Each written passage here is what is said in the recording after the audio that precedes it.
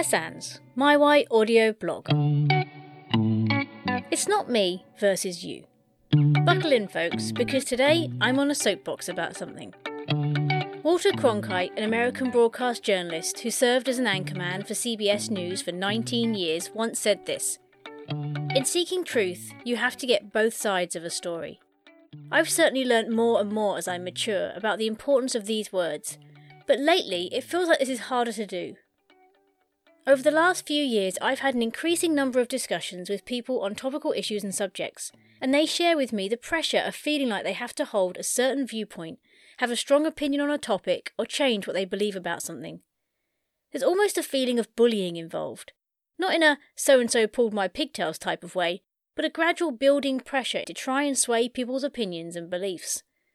Now, of course, that's always been present in society, like propaganda during the World Wars, but it feels like there's a shift, almost like everyone has an agenda now. It feels like the freedom to make our own minds up is eroding, in favour of whoever shouts the loudest is right. But it doesn't just stop there. The goal isn't just to be loudest or right, it's to also make the other side look invalid, wrong, or misinformed. The first time I really noticed it nationally over here in the UK was during Brexit. No longer were people merely choosing what they wanted to vote for, giving respect to both sides, but making their own decision. Instead, there was this strong vibe in the air, largely emanating from those that were anti-leaving the EU, that suggested that those that wanted to leave were not only wrong, but ignorant, stupid, or misinformed. No longer were we just choosing a side and voting for it on its merits and benefits to us personally, letting Parliament do the debating and campaigning. Instead, individuals were out for blood with those around them that wanted to vote for the opposition. This made it hard to see the merits in either argument because everyone had abandoned those in favour of picking holes in the other side. This might sound like any political situation, but it felt different somehow because it got nasty and personal, with character attacks on people who were voting differently. Since then, I've seen it over many issues, but it was the first shift in that direction that I noticed nationally. I spoke to many people who were hesitant to voice which way they had voted, and to be honest, I'd put a lot of money on the fact people voted one way, but told others they did the opposite. Even once the vote was in and the country had made the decision to leave, there was still a poisonous atmosphere as the losing side called for another vote, claiming people didn't know what they were voting for. I'd like to say these comments were from people who had spoken to voters on both sides and weighed up all the viewpoints, but I fear it was not the case. Now, whenever I hear a loud argument coming out of another country that only tells me one side, I always wonder about the other side of the argument I'm not hearing. It even pushes me towards it. I am a sucker for the underdog, after all. This culture, in my view, is destructive to society. It screams out, if you're not for me, you have to be against me. We see it everywhere. Lately, you have to vote passionately for your Prime Minister or President, or hate your Prime Minister or President. You have to be pro-life or pro-choice, committed Christian or strong atheist, homophobic or celebrating and campaigning for pride, promoting and employing only minorities or misogynist and racist practices, climate change protester or climate change denier. We allow no space for doubt, discussion, change of heart, individual interpretation or opinion, or even the journey from one side of a viewpoint to the other. Equally, we make no effort to try and persuade people with the validity of an opinion. We just try bullying them into our side by attempting to destroy their argument and pull apart their current views. An argument is far more persuasive to me if you give me merits on both sides and then tell me why you're backing one, because I trust your opinion over someone who only has a blinkered view of the topic. Chances are you might already be feeling uncomfortable because I mentioned a subject you're not on board with. Why is that? When did we get so uncomfortable with other people's opinions? Because that's what they are. No one person is 100% right on an issue. We're all swayed by our experiences, our upbringing, our political views, what's important to us, what we believe in. The hate and swearing and pretty propaganda that I've seen on social media recently over some issues has been heartbreaking. People tearing into others for having their own, quote-unquote, freedom of speech. Why are we so convinced nowadays that our view must be right and everyone else is wrong? Why do we fear what's different? Why aren't people curious about the other side anymore? Where are the wise people who see the situation in equal balance and then educate people about why they have chosen an opinion? It's far more effective for your cause than putting the F word on your social media to anyone who opposes you. Maybe we need to bring back debating and make people argue against the side they feel passionately about to find the valid points in the opposing argument. Because there's one thing I can tell you, There is always reasons, motives or emotions on the other side that you don't know about or haven't considered. Period. No one human has all the facts. No one human knows all the right answers, and the rest of the world should just follow them. Things are rarely what they seem at face value. I heard a story once when I was studying dog psychology. Yep, that's another life ago. A large dog had been brought into the vet's because it had bitten the owner's young daughter. The vet was very bemused by the situation because this wasn't a dog that was prone to any kind of violent behaviour. Sadly, the dog had to be put to sleep, as happens with most dogs if they harm a child. The vet, wanting to get to the bottom of the behaviour, asked the owner if he could perform a post-mortem on the dog, and the owner agreed. What the vet found was a wax crayon, lodged deep inside the dog's ear canal. Not every situation is as it seems. You don't know the motivations for a person's actions, including why they are so passionately attempting to get you to believe what they believe. And in my experience, aggression almost always comes from some kind of pain. When asking a friend, who I met through being a previous Silent Why guest, about this recently, she wisely said that when a contentious debate arises and there is pressure to fall one side or the other, but she doesn't know where she stands, she will reply, "I don't hate a side, but I don't feel the need to fight for a side either. I see validity on both sides." For me, this summed up how a lot of us feel at times, but we just haven't found a way to word it. Of course, it's good to feel passionately about something, pick a side and to fight for a cause you believe in. But as the world gets more and more complicated, there is a pressure to have to know where you stand on so many issues that are either new, complicated, murky, or just downright confusing. So if you're feeling this pressure, let me relieve you of it. You don't have to pick a side. If you don't know which side you're on, it's okay to see merit in both sides, or equally believe both sides are in the wrong. I've learnt this myself in life over and over again. There are always two sides to a story, and they rarely align in exactly the same conclusion. To ignore, discount, reject, hate one side in favour of the other isn't wise and doesn't give you the whole story anyway. Lemony Snicket said, "Just because you don't understand it doesn't mean it isn't so." There are subjects I feel very passionately about and things I would never do or commit to or be a part of, but it feels harder and harder to be honest about that in a public arena because of the backlash from others who disagree. Don't get me wrong, I love a good debate and even a bit of conflict, but to be educated and to push into beliefs, thoughts and motives on a deeper level, to understand, not to tear down the other person or make them join me. But we shouldn't all just hover around in the middle either, because then nothing gets done. Margaret Thatcher said, "Standing in the middle of the road is very dangerous. You get knocked down by the traffic from both sides." It's more about what Aesop said. Every truth has two sides. It is as well to look at both, before we commit ourselves to either. Or even Zig Ziglar. I read the paper every day, and the Bible every day. That way, I know what both sides are up to. We actually miss out on a lot by not understanding the other side of the argument. Look at war, for example. Often in war, there is one side fighting for freedom or to protect themselves, and one side fighting to attack and control. So it's not tricky to pick a side to want to stand on. But if you left the situation there, right and wrong, that's it. Nothing is learnt through history. Those that do more good in the world are the ones that are analysing motives, reasons, tactics of the attacking side to learn why they are doing it. How can they be stopped? What are the motivations? What past experiences are causing this behaviour? How can it be prevented from happening again? Yes, there might be benefits to making signs and shouting about how everyone should hate that country from a street corner miles away, but ultimately, which approach is going to help the war effort most? I'm willing to bet it's the ones that engage with the other side of the argument despite them being in the wrong to find out more about it. After all, you can't fully dismantle the opposing argument unless you know as much about it as those fighting for it do. And that's what really gets my goat at the moment. The way people have chosen to not mention the benefits of their argument in favour of tearing down other people's. Scaremongering. If our country does this, we will all die. If you vote this way, then you must hate all, fill in the blanks. If you believe that, this means XYZ. I saw a post recently that suggested if someone had a particular procedure done, it would ultimately end in pain, loss and grief. No one has the knowledge or foresight to know what will happen to someone else if they do something. To know what their story will be. You just can't predict that. For those that listen to the Silent Why, hopefully this is something that's becoming more and more evident. For example, would anyone have predicted these outcomes? A man loses his arm and says, "I suppose it's a gift, isn't it really? I look at it as a gift, the best thing that could have happened to me, because I've done more with my life like this than had it never happened." A woman who knows her baby is going to die at birth says this, I want to go back and change it. I mean, I want both of those things, of course. I would do anything to live it over again, but I don't feel bold enough to say I would change the ending, because the ending has had some really beautiful growth and miracles after it.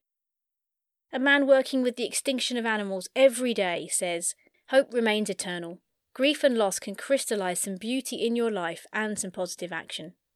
A woman who was badly scarred from a child says, "The life that I've lived, it wasn't all just moonshine and roses, but if I had a choice to live my life over again, it would be the same life, the exact same life. My scars have contributed to the person that I am, and I am happy with me. Maybe without the scars, I would have been different. But I love who I am, I love the person I am, scars and all." Or a woman who had miscarriages before being left childless says, "I finally stopped trying to create my story the way I wanted it to be, and I let it be the story that had the freedom to explore and find its specific place in this world. And when I found that, that's when the joy started bubbling out." When was the last time you heard someone shouting that if you go through traumatic loss, you will gain rewards and characteristics that will bless you abundantly? Probably not recently, if at all. And what scares me most is that there are unhealthy attitudes leaking over into the grief world. I'm seeing people be encouraged to wear their pain as a badge, which scares other people and encourages others to stay in it, rather than show their pain in a way that fosters hope, encourages others and helps them through. Don't get me wrong, I know it's very easy to separate ourselves into us and them, and behind closed doors, it's even a bit cathartic. But looking at it like it's us having gone through the traumatic grief and them that haven't, becomes an easy trap to assume others couldn't possibly understand what we've been through, which can sadly result in thinking they're the enemy. It genuinely saddens me. I've started to notice a bit of an attitude in the grief world that sort of implies I'm going to grieve and do my thing, and I don't give two hoots if that makes you awkward or uncomfortable. Now I can see where this came from. As we learn more about grief, we're learning it takes time to heal and others won't understand what we're going through. So it's important to take time to ourselves to feel our feelings and be honest and true to our grief. And there's validity there. But on the other side, when we start to believe that our grief is what should dictate everything and everyone around us, with no allowances for mistakes or potential grief in the other person we're speaking to, it actually causes more pain. And there's one thing grief shouldn't really do: cause more intentional pain to others. Yes, it happens, and we've all probably done it, whether fully intentional or through that lovely passive-aggressive stance, but it doesn't feel nice, and you can't tell me it's enjoyable or helpful once you've done it. There's enough pain in grief as it is. Just because someone asks me, "Do you have children?" and it's a little painful, doesn't mean I have a right to inflict pain back again. They might even be going through childlessness or child loss themselves.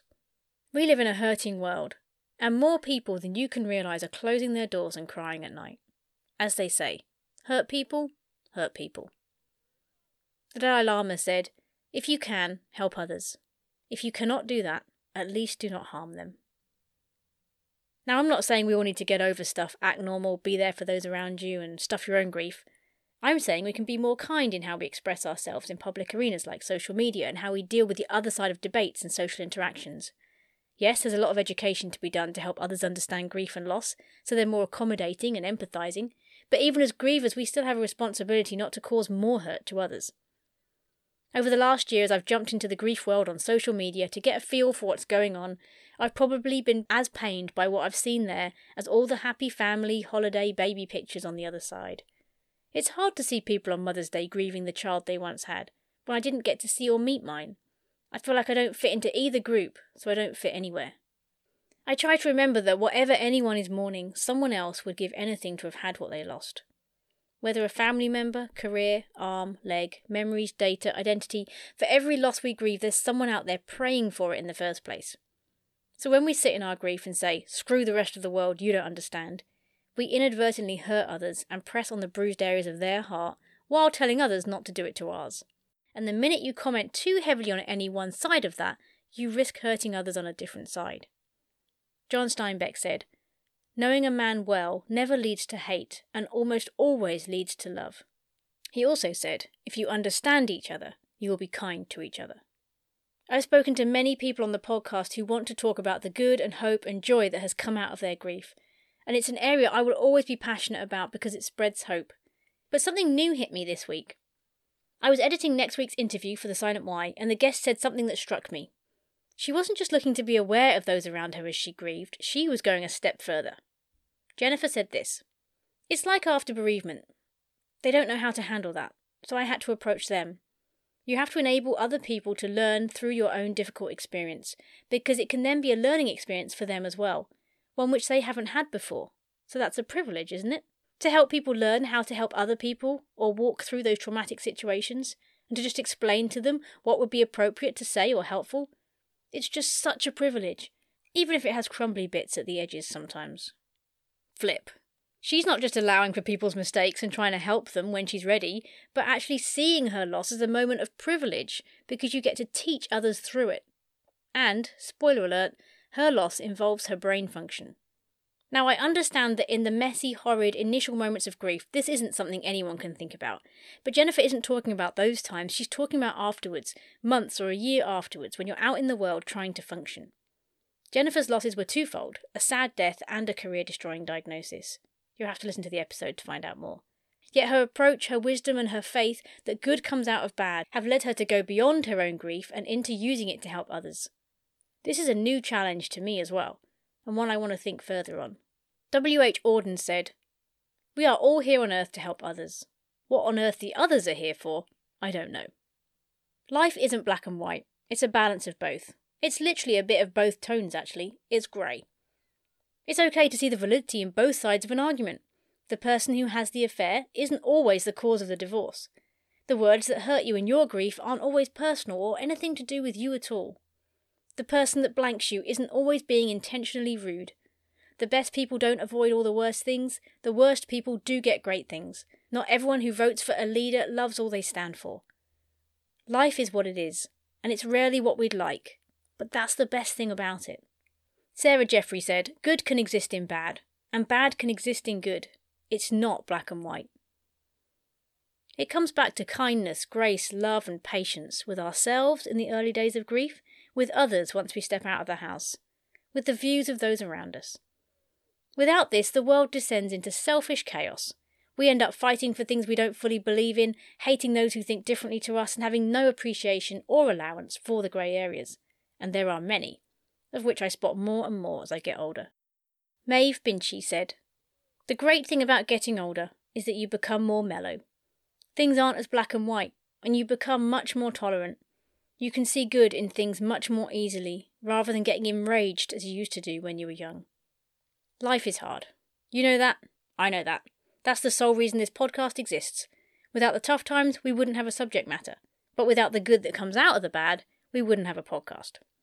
So if there's one thing I'd love you to take away from this episode today, it's to have more compassion and grace for others, especially those you don't agree with on something. You don't win people to your side by destroying theirs and making it the last resort for them. Who wants recruits that are forced over to your side anyway?